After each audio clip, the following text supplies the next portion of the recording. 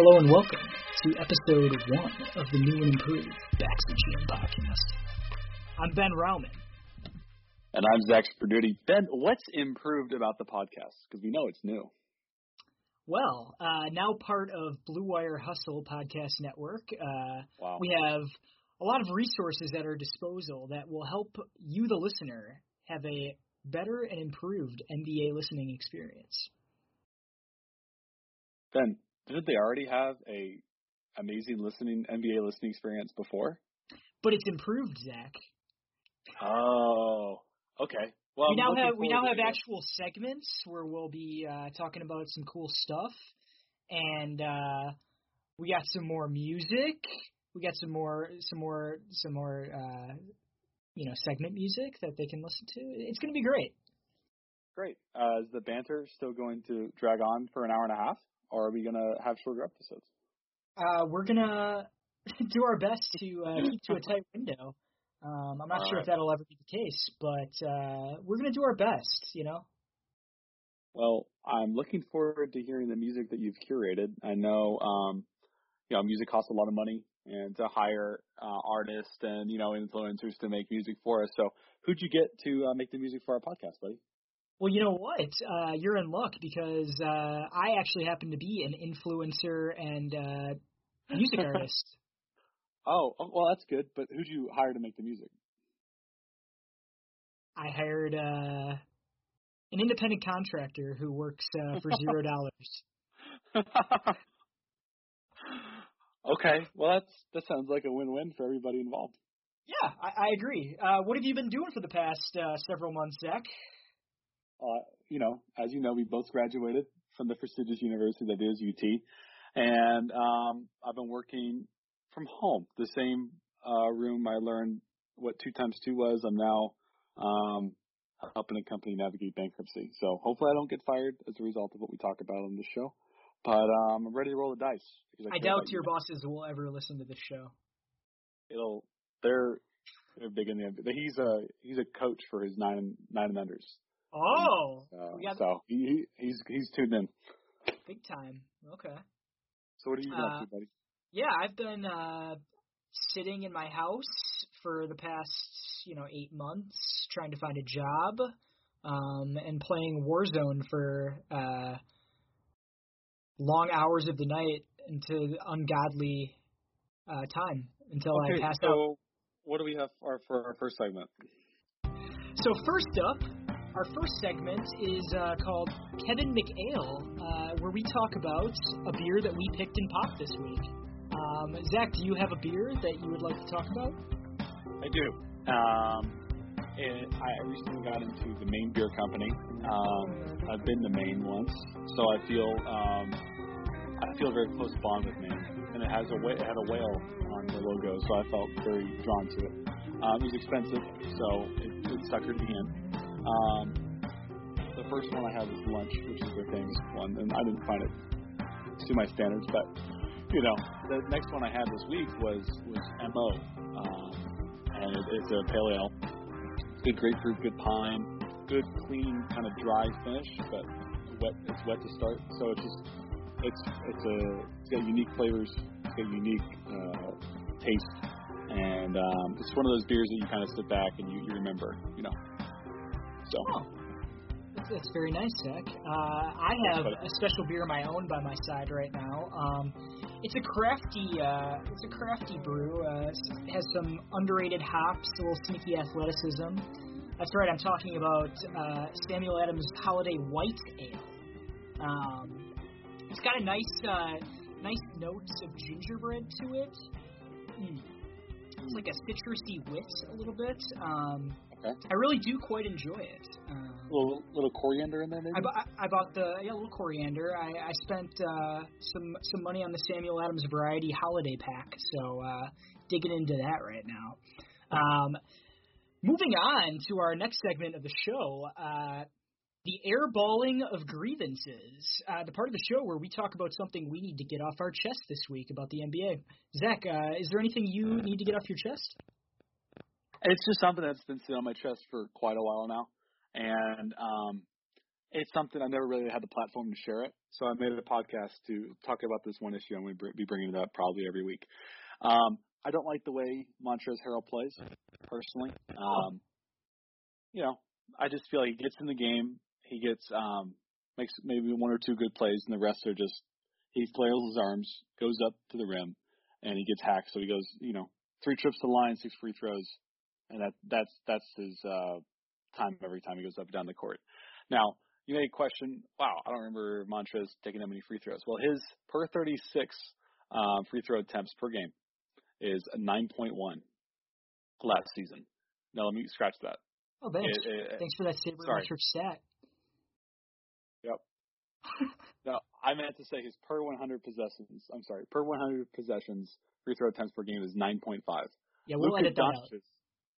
Luka Doncic's per 100 possessions free throw attempts per game is 13.3. There is no reason that Montrezl should be taking as many free throws as Luka, in my opinion. He's a physical player. He is a physical player, and he's a great player. That's my problem with it, and the same problem I have with Harden. Is these players that seek out contact without the intention of making a shot. So my broader point is less about Montrezl. I'm finding out as I'm talking here is more just players when they go for a basket, they're so good at what they do. I want them to make a basketball play instead of searching for contact, which is part of the game. It gets points, put points on the board. But it's like I just want you to fight to the contact and make a good play instead of relying on a rest foul call or just relying on basically relying on a rest foul call. I want them to make a play. Zach, one might say you have a bone to pick with more than one ex-Rockets player. As a Rockets fan yourself, you seem to feel very similarly about Patrick Beverley of the very same Clippers team that Harrell was just a part of. Absolutely. Part of the reasons why I am a Rockets fan, but currently wearing a Carmelo Anthony jersey, Rockets jersey. I don't own any James Harden gear. He's too good of a player to play the way he does. Wow, that's very noble of you, Zach. Thank you. When I play, I play the game the right way. I don't look for foul calls. Yeah, you're more of a you're more of a shooter, right? You're more of a less contact type player, kind of like Frank Kaminsky type thing going on. Wisconsin, yeah. Yeah, I mean, you're a little more like a soft type player. But anyway, so. To my airballing of grievance, Bogdan Bogdanovic's agent is a snake. Oh, no. Okay. I think Bogdan's name's going to be said 20 times tonight. All right, carry on. This is the only time I'm going to bring this up. This is the only time I will talk about it. Bogdan Bogdanovic's agent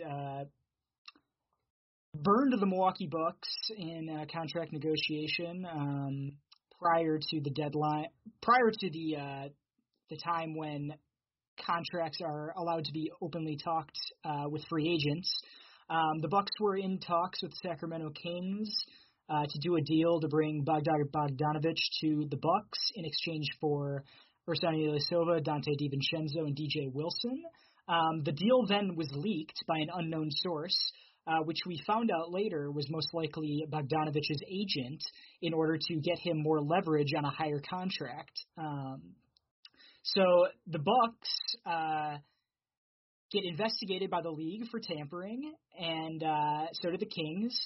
And Bogdanovic's agent gets him a nice, lucrative 4-year, $72 million deal with the Atlanta Hawks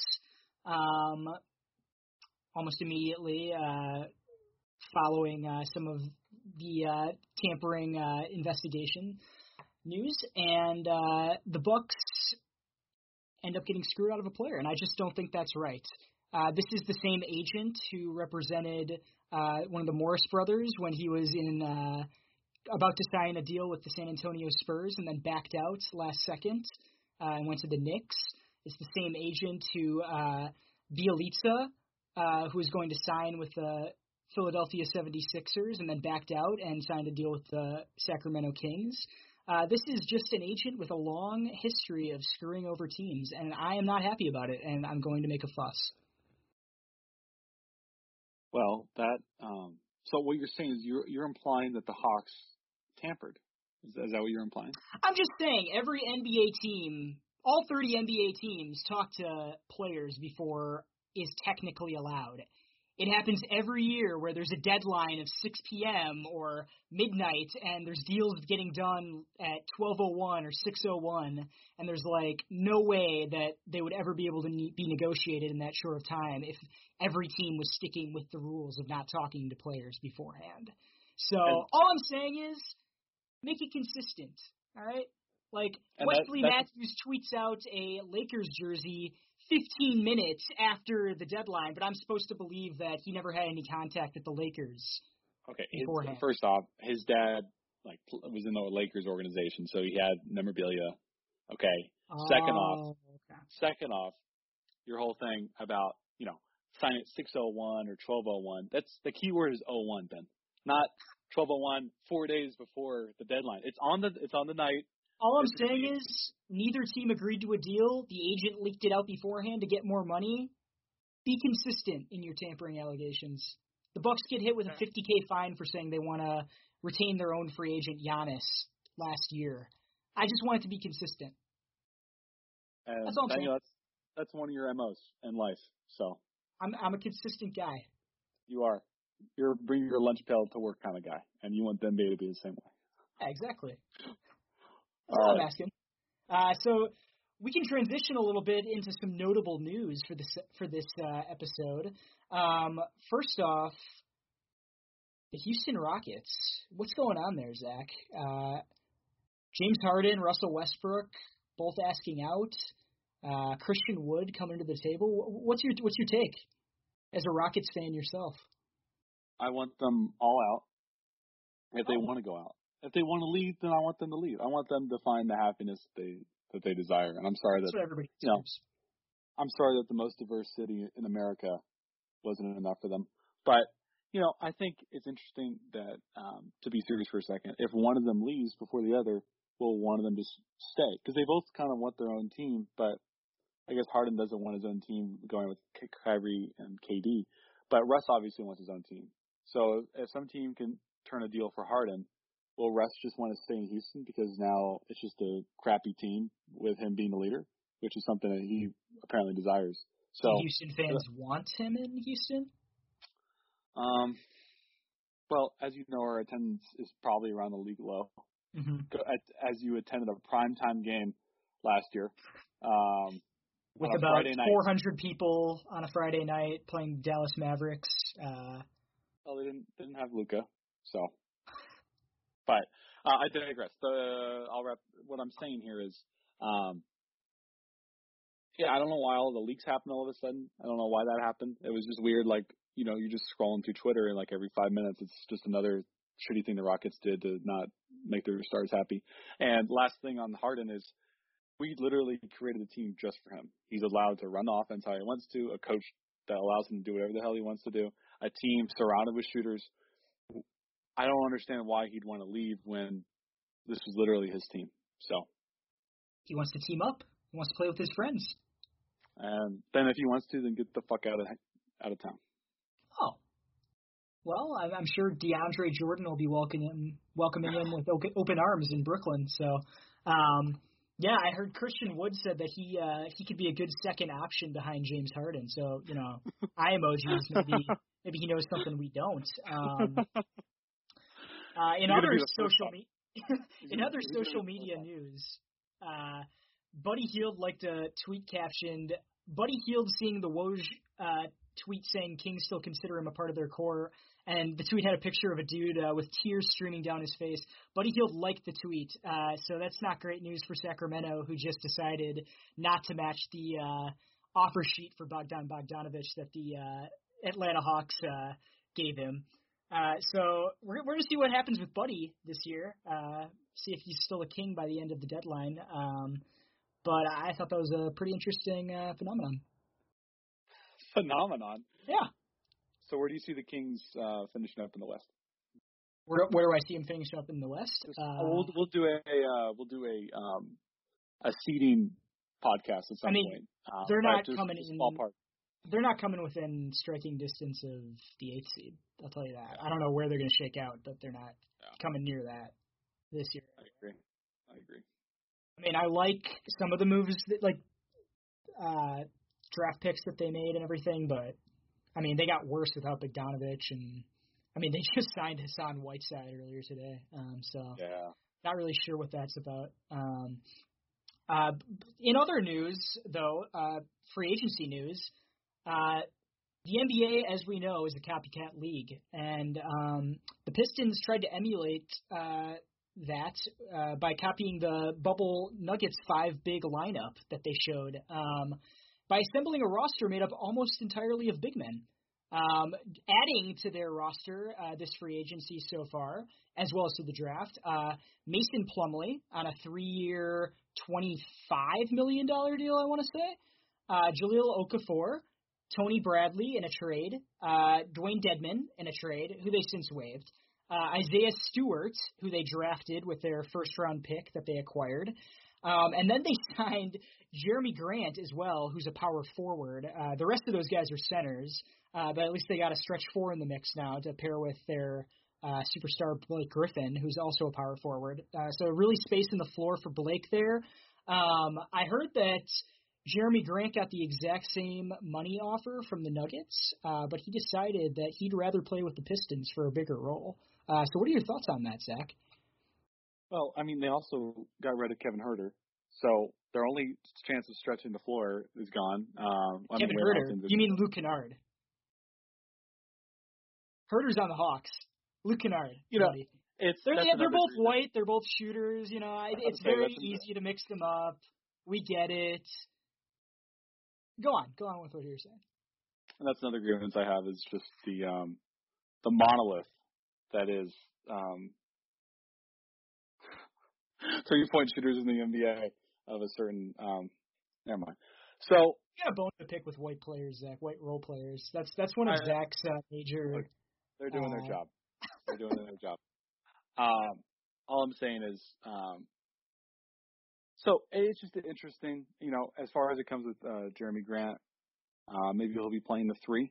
Maybe he wants to expand his game a little bit, and then he doesn't see like his player development himself in Denver. Obviously, he improved in Denver over in Oklahoma City. So I don't understand why he'd want to leave a contender to play for a team that's not going to be in the top 10, but especially if he's going to be making the same money. So I don't have anything else to add on what you said. I'm echoing your statements that it's a very confusing roster build. I could see Grant playing the 3, maybe. I mean, he's got the ball handling where he could get by there. He's a good defender. He could guard multiple positions. So that begs the question, though, where Okafor, Plumlee, Stewart, Bradley all fit in, as well as Blake Griffin. But we'll see. I mean, the Pistons clearly have a plan. Whether it's a good plan or not, it remains to be seen. But they do have a plan, and they are following that plan. Sign whatever free agents you can for as much money as possible, and make sure they're all over 6'9". Hey, it's a big man's league. It is. I mean, when the rest of the league zigs, they zag. You know, we'll see how it works out. One last little touch of news here before we move on to our next segment. The Grizzlies once again have the best alternate uniforms in the association, so I just want to give them a little bit of an applause for that. They brought back some of the old throwback colors, the teal, and I'm really vibing with it, I gotta say. So you're putting that over Cream City? The Cream City jerseys, let's be honest.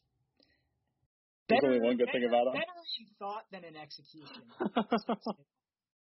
I've been wanting the Bucks to go back to like some of those purple like throwbacks that they used to rock in the 90s, early 2000s. So I'm crossing my fingers that one day we'll get to that. But it looks like the new Bucks jersey leaks they seem like they're going to be blue, which is an interesting choice. Personally, not a fan, but other people might enjoy it. Maybe support your team. Oh, I support my team through a lot worse choices than that, I'll tell you that. Next up, we have an exciting segment for you guys, something of Zach's own creation. The Deli Desktop.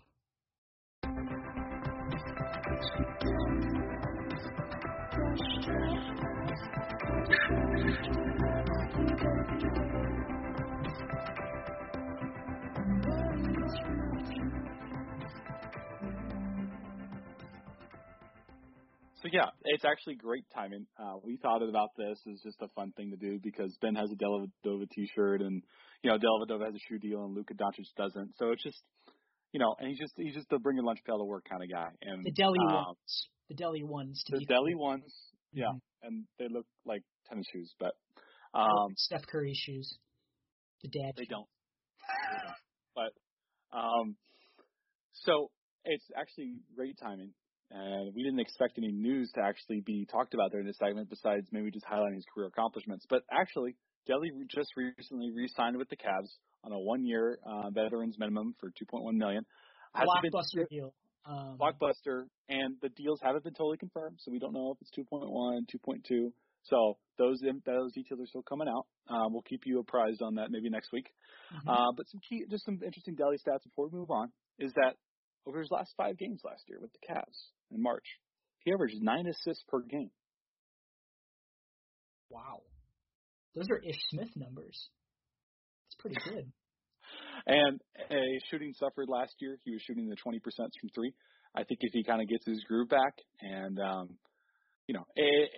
they want Colin Sexton to grow, and they don't need Dellavedova. They're not contending, so they don't need that guy. But it's kind of a veteran presence. He's a veteran presence, and I hear he's been working on his shot. He's kind of fixed the old classic Deli shot put form, and he's got a little bit of a quicker release. So we might see some of that coming in the next season. Could be exciting. I think he should be on a contender. I don't think he should have re-signed with the Cavs. I think he's a guy. I'd rather have him than Quinn Cook coming off the bench. In my personal opinion, I think Dellavedova is actually absolutely a playable guard in this league. I think that he was signed to have a bigger role than he should have with Milwaukee. I think he gets a bad rep for that. I think if he's your third string point guard and he's coming in kind of bringing some energy, why not? Why not bring him in on a minimum, That's all to be your backup point guard or to be your starting point guard, like on the Cavs sometimes, he's being asked to do a little bit too much there. That's probably why his percentages suffered like that since his first stint with Cleveland. But you know what? Go Deli. The king is returned to Cleveland on a 1-year deal. The Deli man keeps slicing away. Yeah, Cleveland's own always comes back on those 1-year, prove it type deals. I don't know if this is prove it as much as more prove it to the team. Is the team worth me coming back for another season? Maybe do a little player option attached on that second year. And have the option to maybe go to the Lakers. The world is Deli's oyster.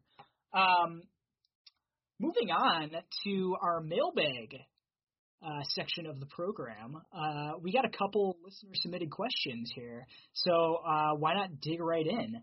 From Daston, which player is angriest at their agent this offseason, or which player is going to be immediately regretting the team they signed with?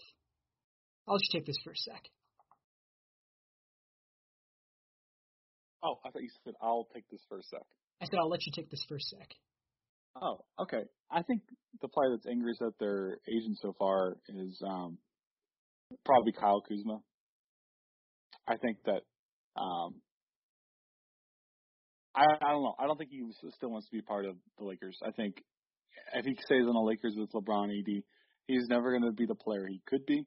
But it's the same thing with kind of the Jeremy Grant thing. It's I think that he is the kind of guy that would benefit from going to a worse team, having some more minutes, and kind of growing. And he is more of that microwave guy off the bench, but I think he can be so much more. And he's not asked to kind of manage a game or anything. And maybe that's not the player he's supposed to be.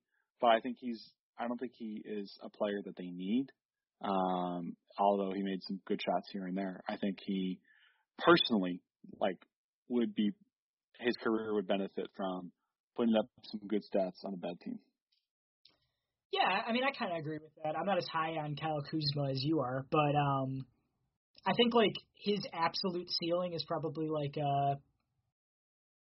maybe a 6-man off the bench. I don't think he's good enough to like be a starter in the league on a good team anyway. But I do agree that I think he'd be pretty pissed at his agent if he doesn't get moved from the Lakers at some point. I mean, granted they just won a championship, but like, you know, he's won that now, and he, you know, probably wants to make a little bit of money, you know, maybe put up some better stats and get a nicer contract down the line. Like, I mean, there was rumors that the Kings were looking at him as a way to get out of paying Bogdanovich. You know, obviously now they let him go for nothing, but he was a guy that was talked about as a package that the Lakers could send. And like, you know, I don't know how much it would benefit his career to be on a team like the Kings, but you never know. And at least he would have a little bit more opportunity probably than living in LeBron and AD shadow, who both play his position kind of. So, yeah, I could agree with that. I was going to say Jeremy Grant, though, as just as the player who's going to immediately regretting the team that they signed with. I don't know what Jeremy is thinking as to his fit with the Pistons. That's a pretty crowded front court, but maybe he'll take on more of a ball handler role, you know? I think his best position is the 4 because he's kind of rangy and he can defend there. He could play the 3. I don't know. I think he's better as a stretch 4. So there's going to be such a logjam there. He's going to be probably regretting that deal, especially because he could have had the exact same money with the Nuggets. Yeah. And be a starter. Right. Well, he might be a starter with the Pistons still, but. Well, I mean, like a starter on a great team is what I'm saying. Well, right, exactly. A team that's, you know, actually contending. I think we're the only podcast that's talked more than 10 minutes about Jeremy Grant. Yeah, and I'm proud of that. I'm okay with that. Yeah, me too, buddy. We could be the Jeremy Grant podcast. All right, our next question comes from Adam. How often will Giannis be running points with Drew around compared to last year's roster? I will take this one first, since I am the resident Bucks expert. I don't think Giannis will be running points that much. I think he's probably going to stick with his same role that he's had for the last 4 seasons, where he's kind of like that secondary ball handler, but primary playmaker. Like Giannis is more of a point power forward.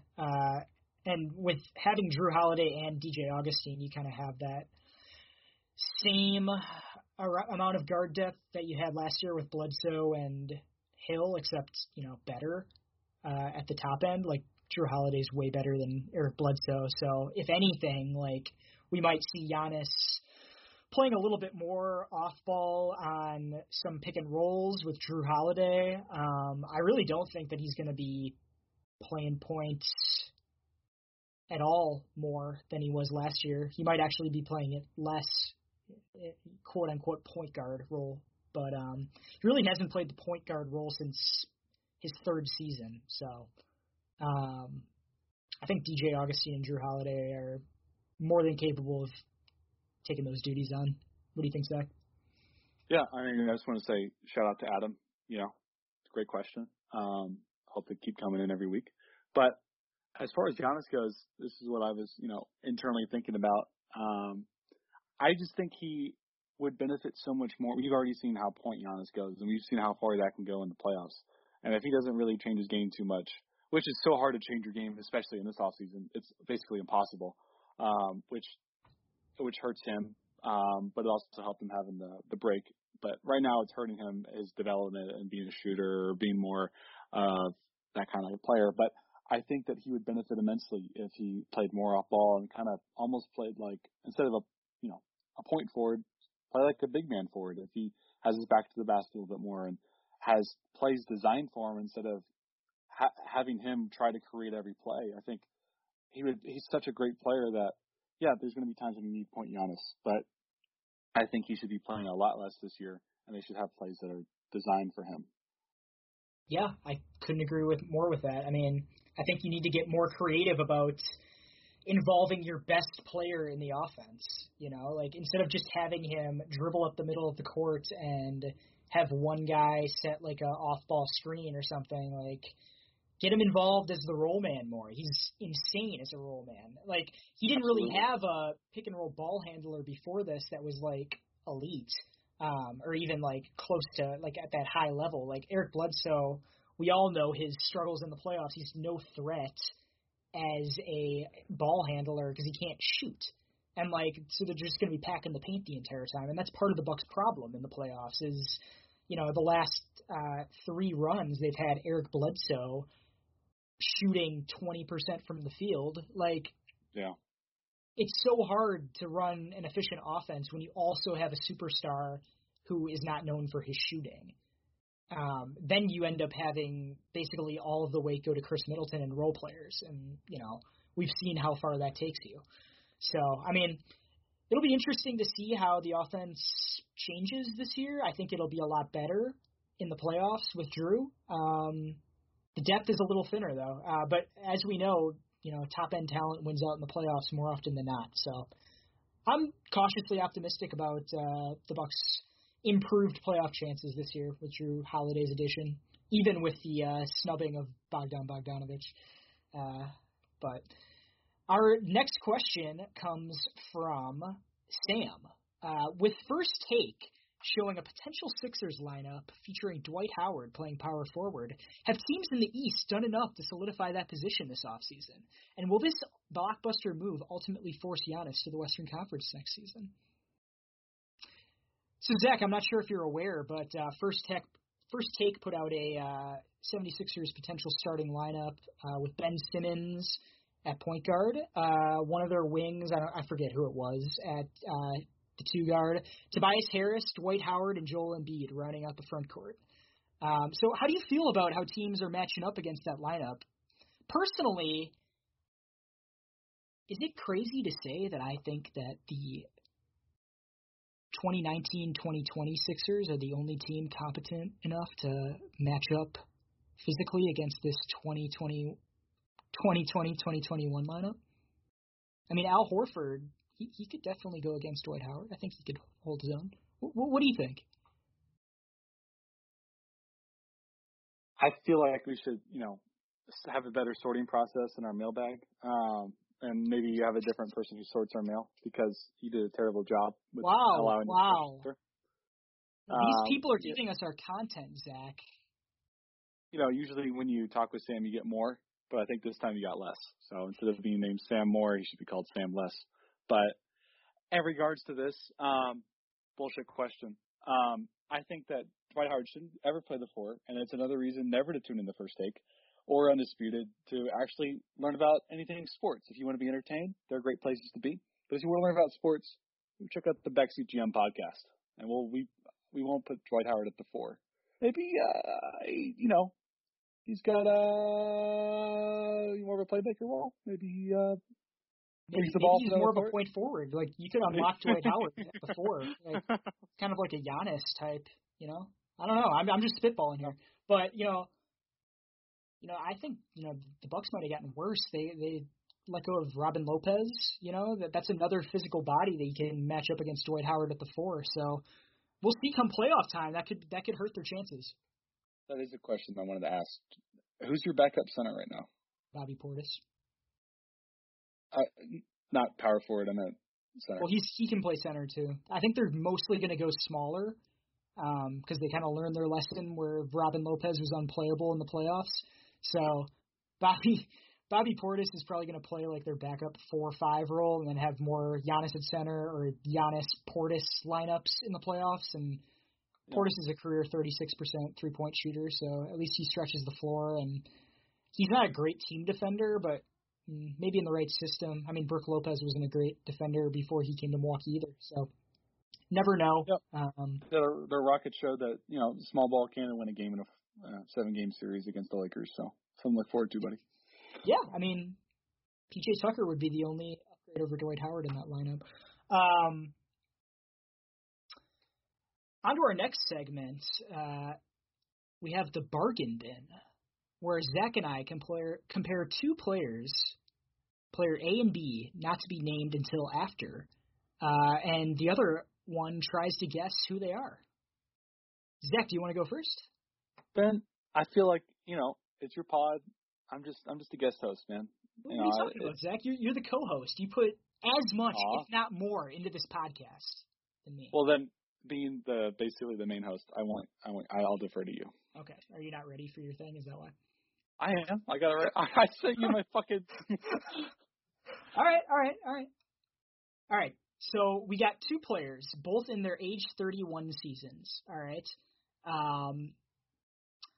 One of those seasons is, I believe, 2006 to 2007, and the other one is last season, 2019 to 2020. So these are player A, stats 26.3 points, 7.2 assists, 3 rebounds, 1.9 steals, 4.1 turnovers, 44.2% from the field, 31.5% from three, and a 29.3% usage rate to go along with plus 1.8 box plus minus. So that's player A. This is the player from age 31 season, 2006-2007.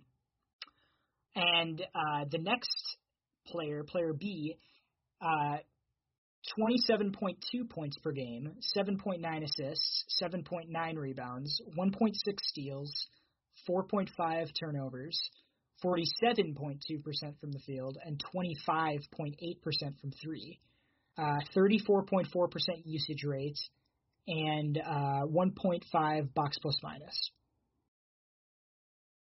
So that is the player that's the current player from last season. Okay. Do you have any guesses? Both age 31 season. The second one I want to say is Westbrook. Player B? That's right. That's correct. Okay, I'm glad the Rockets fan got it. Because I was looking at it, and it's like that could be maybe Paul George. That could maybe be, kind of one of those. 25% from three kind of gives it away, I think. And that was the kicker right there. Someone who averages 20. Okay, so player A, does he play a similar position? Yes. Similar. Not going to say exact same, but similar position for sure. 31. I mean, I honestly don't know. I'm going to say Gilbert Arenas. Gilbert Arenas. Or Baron Davis. No. Neither one of those. Good guesses. Okay. Do you need another hint? Sure. Okay. This player, during the season in question, played for two teams. Was traded mid-season. He played for the Philadelphia 76ers and the Denver Nuggets. Oh. And this is 2006-2007. Allen Iverson. Yep. Allen Iverson and Russell Westbrook. So, Ben, what points are you trying to make here? I just think that for as much as we hate on Russell Westbrook and idolize Allen Iverson, as players, they're not completely different at this stage of their career. Where are you going? Zach's pacing his room right now. So is this a hate on Allen Iverson segment? I don't know. It's not a hate on Allen Iverson segment. It's as much of maybe give Russ his credit for what he actually does segment. I mean, resident Rockets hater Zach Sperduti might have something to say about that, but he's averaging 5 more rebounds per game. He's averaging about the same turnovers, even though we know him to be very turnover prone. He's averaging 3% higher from the field. I mean, Iverson is averaging 6% more from three, so that's something. But Westbrook has a higher usage rate, and they have about the same box plus minus. Not that that's the best advanced metric to use, but I mean, I'm just saying, I think, at this stage of his career, we hate on him a little bit too much. That's fine, but, we're comparing it to a 2006 Allen Iverson, and that's really not a player you always want to be compared with. Your point is there's two players in their decline. And I disagree that Allen Iverson's later career is celebrated. I think he is one of those players that people look back and say, wow, he wasn't as efficient as he should be. And even in his MVP year, he's shooting around 40%. I think people are going to look at Westbrook as the same deal, kind of, when they look back on him. Yeah, that's what I'm. Yeah. Yeah. So I thought that was interesting. The Philadelphia 76ers record in 2006 was 35-47. So, my point is, you're comparing two players that are playing basketball the wrong way. That's what makes them a great match, Zach. Okay, so your point is Allen Iverson should be more held accountable for how he was a selfish basketball player and didn't play basketball correctly, and Westbrook is being overhated for how bad of a player he is interpreting what Naismith intended basketball to be played as. Sure. Yeah, I'm just saying that we have very different perceptions of these two players, but at this stage of their career, they were pretty similar. Okay, that's fair. I like where we ended on that. I wasn't sure where we were going, and you were ready to jump down my throat a little bit. Yep. That's no stranger to that. But why don't we go ahead with your two players, Zach? Okay, let's do it. So I'm gonna give you no context at all, and oh, thanks. I'm gonna give you. They're both. So they're both. I like how you did a historical player. I like that. That adds a little bit of intrigue. But I am going to do two players that play today, playing the same position in today's NBA. Okay, so first player, 15 points a game, 8 rebounds, 0.8 blocks, 58% true shooting percentage, 17.3 PER, 3.9 win shares, and a net rating of 3.1. Player 2, 19 points a game, 7.1 rebounds, 1.1 blocks a game, 61% true shooting percentage, 23.2 PER, 7 win shares, and has a net rating of 6.5. And they both, So you want to take both play a similar position? They both play the exact same position. Okay. Is the second one LaMarcus Aldridge? No. Okay. Do these two players play power forward or center? Yes, both power forwards. And is one of them Julius Randle? No. I'll give you a hint. One of them comes off the bench. Okay. Is one of them Kyle Kuzma? The first one? No. Okay. One of them comes off the bench. It's a big.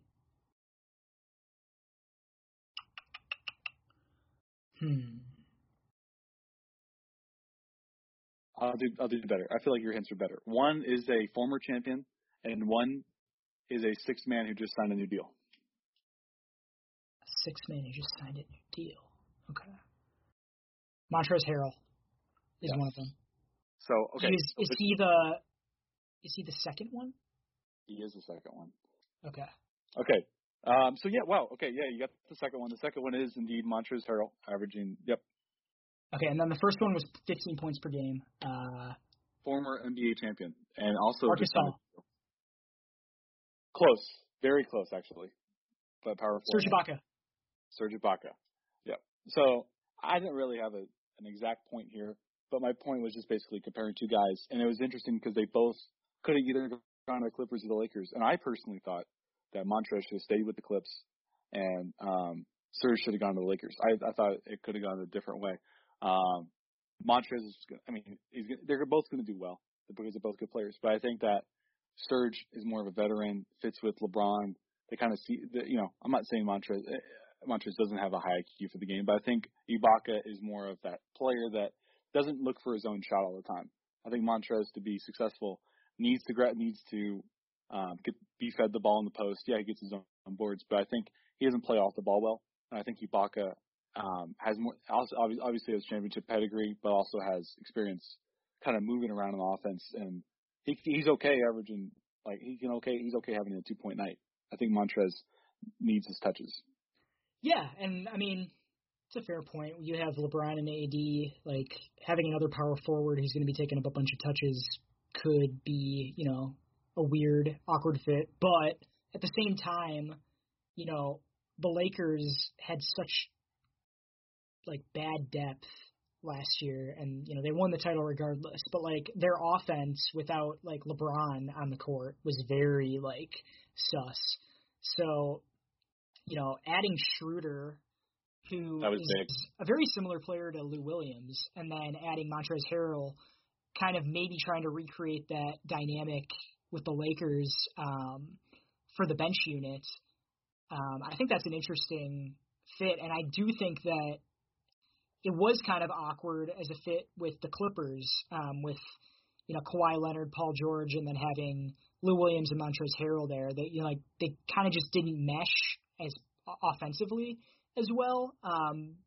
Whereas Serge Ibaka does stretch the floor for those guys, and he can slot right into the starting unit. So I think it'll be interesting for both teams. I don't think it's necessarily a bad fit, or that it would be a better fit the other way around. I just think it'll be interesting to see. Yeah, I agree. And as far as the net rating goes, I mean, I'm not taking away anything your points. Those were all definitely things for us to think about. Is that I was surprised that Ibaka's net rating was 3.1, and that I always think Harrell sometimes on the Clippers. This is also going to your point about a bad fit. He was asked to play center, which is Gasol's going to be asked to play the. Yeah, he's a good defender for his position, but once he's asked to guard the center, he's severely outmatched in terms of size. So I think, in that point, he's a better fit on the Lakers because, you'll have Gasol playing the 5 right. in the bench unit instead of asking him to guard Jokic in the playoffs. Right. It is helpful to have Gasol there, but the Lakers did lose JaVale McGee, Dwight Howard. Those are their big man duo, yeah. So they're replacing that with a older Gasol, so we'll see how that works. I think Gasol's a really good player still. I think he has his role. I just, we'll see how that pans out over the stretch of a longer season, especially if they want to still play AD at the power forward and not have, his body, too taxed during the regular season and having to play Gasol in that 5 role consistently. We'll see how the bigger minutes totals works out for both those players. But I think we should move along to our final segment of the show, the transaction traffic report, where Zach and I talk about some notable NBA transactions that happened during the last week. So off the bat, let's talk about John Wall. John Wall requests a trade from the Wizards. He says he's not happy. The Wizards owner then, talks about there's a leak about how he was upset with John Wall after he flashed some gang signs on Instagram Live. I don't know if you guys remember that from last offseason, or I think it was last offseason, a while ago now. So John Wall requests a trade, and then the next day immediately backtracks from that statement, saying that he would love to stay with Washington Wizards for as long as they want him, after realizing he wasn't going to get traded from that massive contract that pays out $41 million, $43 million, $45 million over the next 3 years. Talk about damaging contracts. There was that rumor that the Rockets were considering flipping him and Westbrook in a trade. As somebody put it, switching seats on the Titanic. A sinking ship, both parties. And that person was you. And no, it wasn't me. I saw that on Twitter. I don't know who that was. Oh, you sent it to me then. Okay. Yeah, I did send it to you. But, if we get some picks out of that, then it's a bad contract. But it's not as bad as the Russ contract, in my opinion. I think, or the Chris Paul contract. It was. Oh, yes, it is, dude. The Wall contract? Now it is. I'm saying, but when they wrote it, at the time, that's what I'm saying. When they put the pen to paper, this guy in his prime, he was averaging like 28 and whatever 7, and maybe even 23, 8 and 7, and he was a great player, and just unlucky with injuries. Like he's got the Klay Thompson look. I'm John Wall. He's fun to watch. He's super athletic. It's just like a classic for general point guard, and those are the type of players that I like gravitate towards. Like I love Chris Paul. Like I love those type of players. He's a floor general that can instantly take over the game and score. Like Stockton, yeah, he's a floor general. Chris Paul, now a floor general, but they can't just take over the game immediately. They can, in spurts with their passing or with the mid range. But he could literally like dunk over two people. He could shoot a shot over three guys. Like he's a special player, and I would honestly want him in first rounds. Or like it sucks that he wants out and he has a shitty contract now. The teams can't really match it, but if any team can match it, we can. And I would definitely want to buy his jersey at Academy in 5 years for $2. But no, that's harsh. Carmelo Anthony jersey you're wearing right now for the Rockets. Yeah, but I know it's a bad move on both sides, but I would take John Wall on a couple picks. Picks. Better be getting that Drew Holiday haul if you're swapping picks. For as bad as that Westbrook contract is, oh boy. Another transaction we got on the report today. Trevor Ariza started his week off with the Portland Trailblazers, where he spent his last season injured or playing poorly.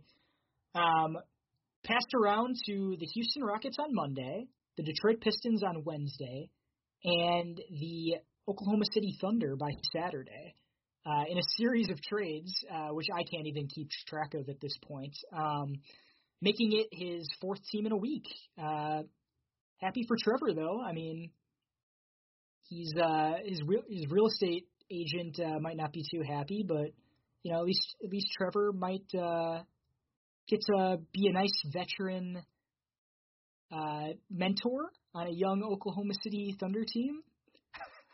He could teach them how to shoot 1 for fucking 10 in the Game 7 of a Western fucking Conference Finals. But, sorry for our young viewers at home. But Trevor Ariza, I don't understand how that's, like, I feel like they shouldn't say that player played for that team. Like, when they go through his basketball reference, they'd be like, wow, Trevor Ariza played for every team in the NBA at one point. It just doesn't make sense. I just feel like you have to play like a certain number of games to be called, like, say you're on that team. I don't know. That's a beef for another, airballing it out. Maybe that'll be your airballing of grievance for next episode. Yeah. How we talk about players and who they've played for. Up next, breaking news. So as on the same topic of horrible contracts in the light of John Wall, Gordon Hayward signs a 4-year, $120 million deal with the Michael Jordan Hornets. He will act as a complimentary star to LaMelo Ball. What do you think of the signing, Zach? He's made more in career earnings than Tom Brady's made in career earnings. So one-time All-Star. He hasn't been the same since his ankle injury with the Celtics. He's still been a serviceable, good player. He's efficient, but a one-time All-Star getting 4 years, $120 million, and that's not all. The Hornets also have to waive Nick Batum's $27 million deal, and it will stretch over the next 3 years if they cannot find a suitor for him, paying out an average of $9 million a year, plus Hayward's average of, what is that, $30 million a year? Yeah, I think that the Thunder are going to get 2 first-round picks for taking on Batum's contract. So that's gonna hit the waiver. That's gonna hit the transaction track report next week. Is that Oklahoma City Thunder got a 2029 first-round pick for taking on Nicholas Batum's contract. But I think what's that? I want to go back a little bit on Gordon Hayward. Is that didn't Danny Ainge have a deal set up where he was gonna get Miles Turner, and that's another thing. Danny Ainge, the king of talking about trades that he almost did, always leaks out something after a major star signs a free agent deal or gets traded to another place. Yeah. The Celtics almost had Anthony Davis. The Celtics. And KD. Yeah. could have had KD if Danny Ainge had threw in Semi Ojeleye, but he was unwilling. Danny Ainge he hoarded all of these assets, and then he just decided to use them on terrible draft picks instead of sending them out for a star. Like, Danny Ainge just drafted, like, a one-dimensional shooter in the first round of the draft, Aaron Naismith. Like, there were so many guys on the board, and that's who he spends his picks on, his hoard of picks. Like, I don't get it, but in defense of the Hornets, like, Hayward's contract is over when LaMelo is up for like a contract renegotiation. So at the very least, like, if Hayward stays healthy, like, he can foreseeably help LaMelo's development. And as a small market that you are in Charlotte, like, you're not going to be able to sign many free agents. So, like, I get where you're coming from, but to sign him to this insane deal, like, they must have been in a bidding war against Indiana or something, but, like, I feel like I don't see any way that Indiana would have paid close to that for Gordon Hayward. So I'm at a loss for what they paid. At the very least, fit-wise, like, it's not awful. Like, they could have done worse. No, I mean, Hayward if he ever gets back to at least some point of his, first stint in Boston or his last stint in Utah, he's a great player. He can fit into every single team in the NBA. And it is a good defensive team, and they can kind of hide him on defense. But to offer him, we're not playing devil's advocate here. We're not giving you a hot take at all. But we can't really find a reason to make this make sense besides maybe putting one extra fan in the stand who was a former Utah Jazz fan. I don't know. Yeah, or a BYU fan. Or a BYU fan. Yeah. Agreed. I mean, to be fair, it might be better than the Nick Batum contract when it was signed, but that's a story for another day. We got a couple more just housekeeping reports here. We got Drew Holiday to Milwaukee, and we have Schroeder, Gasol, Harrell, aforementioned, going to the Lakers, and Wes Matthews. So, team in the East and West bolstering their units. The Bucks, arguably, like, they did better at the top end.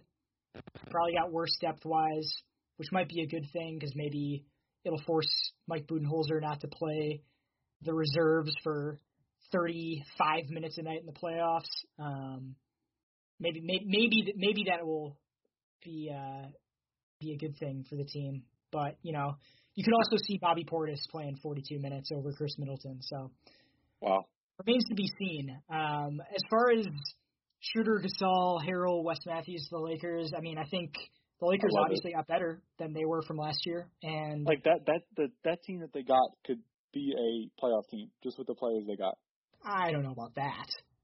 You don't think so? In what conference? The East, of course. You don't think Schroeder, Matthews, Gasol, and Harrell could at least go 42 or 41 and 41, or like 38 and 44? I think no, I don't think so. I really don't. Okay. I mean, I think like there's a lot of teams in the East that could outdo that lineup. Like the Hawks, like just got Bogdanovich. Better, yes. Rondo. Well, they got Rondo. They got Gallinari. Gallo, yeah. So, I mean, I don't think that's a roster that can make the playoffs, but it's a great supporting cast and way better than what they had in the past. And, they gave up Dwight Howard and JaVale McGee, but, you swap those two out in a heartbeat for that haul. So the Lakers got stronger. It remains to be seen whether the rest of the teams in the West will get stronger. I think the Bucks got better for the playoffs, if nothing else, slightly at the very least. Hey, Chris Paul. Yeah, that's right. Chris Paul. Big for the Suns. Chris Paul for the Suns. That's a good. I mean, Suns making a run at the 8th seed now. How about that? And making a run for the 8th seed in the West. They'll be a bit better than the 8th seed. They'll probably be middle of the pack. In the West, I feel like the West it may be weaker than the East this year. The East, the Nets are no longer the Nets anymore, and the Heat are proven that they can be a good team. The Rockets might drop out of the playoff picture altogether if they end up trading Westbrook and Harden.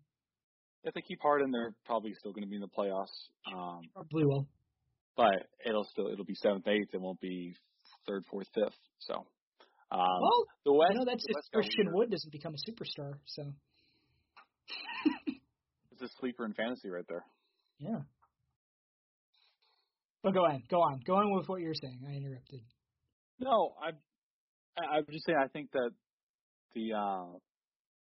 the Bucks relative to the East got worse, and the Lakers relative to the West got better. And I think what you said is, I think the Lakers got significantly better, and the West didn't really add anybody on the other good teams. Like Denver didn't get anybody. For Houston, obviously, is going to lose people. Portland getting Covington, that's going to be interesting. He's a good 3-and-D guy. I mean, obviously, if Houston's giving up Covington, we're not thinking about contending anymore. So, yeah, I think it's interesting what you said about the East. I mean, it's going to be very wide open. I think at the top of that conference, the Bucks might, through the nature of their system, be the 1 seed again, but you never know what happens in the playoffs past that. And I personally think they're better suited for the playoffs with Drew Holiday, because addition by subtraction with Eric Bledsoe, averaging 30% from the field offensively, and then kind of just falling apart defensively as well as a result.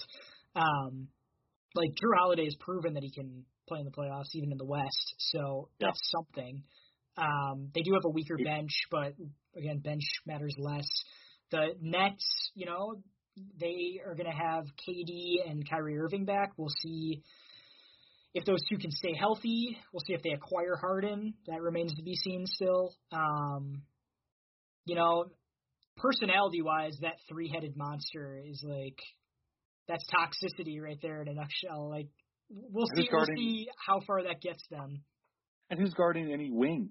Obviously nobody's guarding anyone, Zach. I don't think you understand. They're starting DeAndre Jordan out of Joe Harris out of friendship. At the 3, and then KD at the 4. I don't know what the lineup. I don't know. I don't know what's going to happen in Brooklyn. It's weird that maybe Jeff Green will play the 4. I'll see why not. If you're not going to have any defenders out there, you might as well go all out. Just score 150 points per game. If they could get like PJ Tucker in that deal, that'd be interesting. I mean, just give us all your 2020 picks. You already gave all your 2010 picks to Boston. Just give all our 2020 picks to us. Yeah, don't see one out. We'll take all your.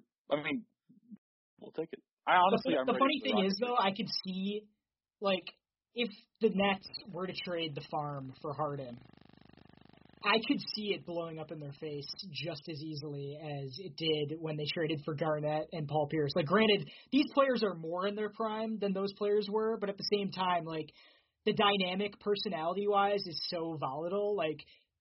Kyrie could ask out at any minute if he's not happy, or Harden could ask out again, or KD could, say he doesn't want to play there or get hurt or something. He's coming off an ACL injury. So it's a huge risk for the Nets. So I think that'll be interesting to see where that goes. I totally agree.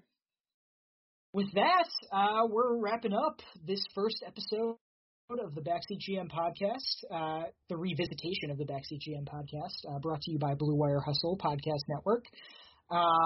You can follow us on Twitter at BackseatGMPod and Instagram at BackseatGMPod. And we're found wherever podcasts are sold. The rollout will be a little slow. We're just starting with getting it uploaded to all the networks. We'll be on Spotify immediately, and then Apple Podcasts by the end of the week, and hopefully some other ones. So, yeah. We'll try to do a weekly podcast every Wednesday. Mark your calendars and pop your popcorn. Until next time, I'll see you later, Zach. I'll see you there.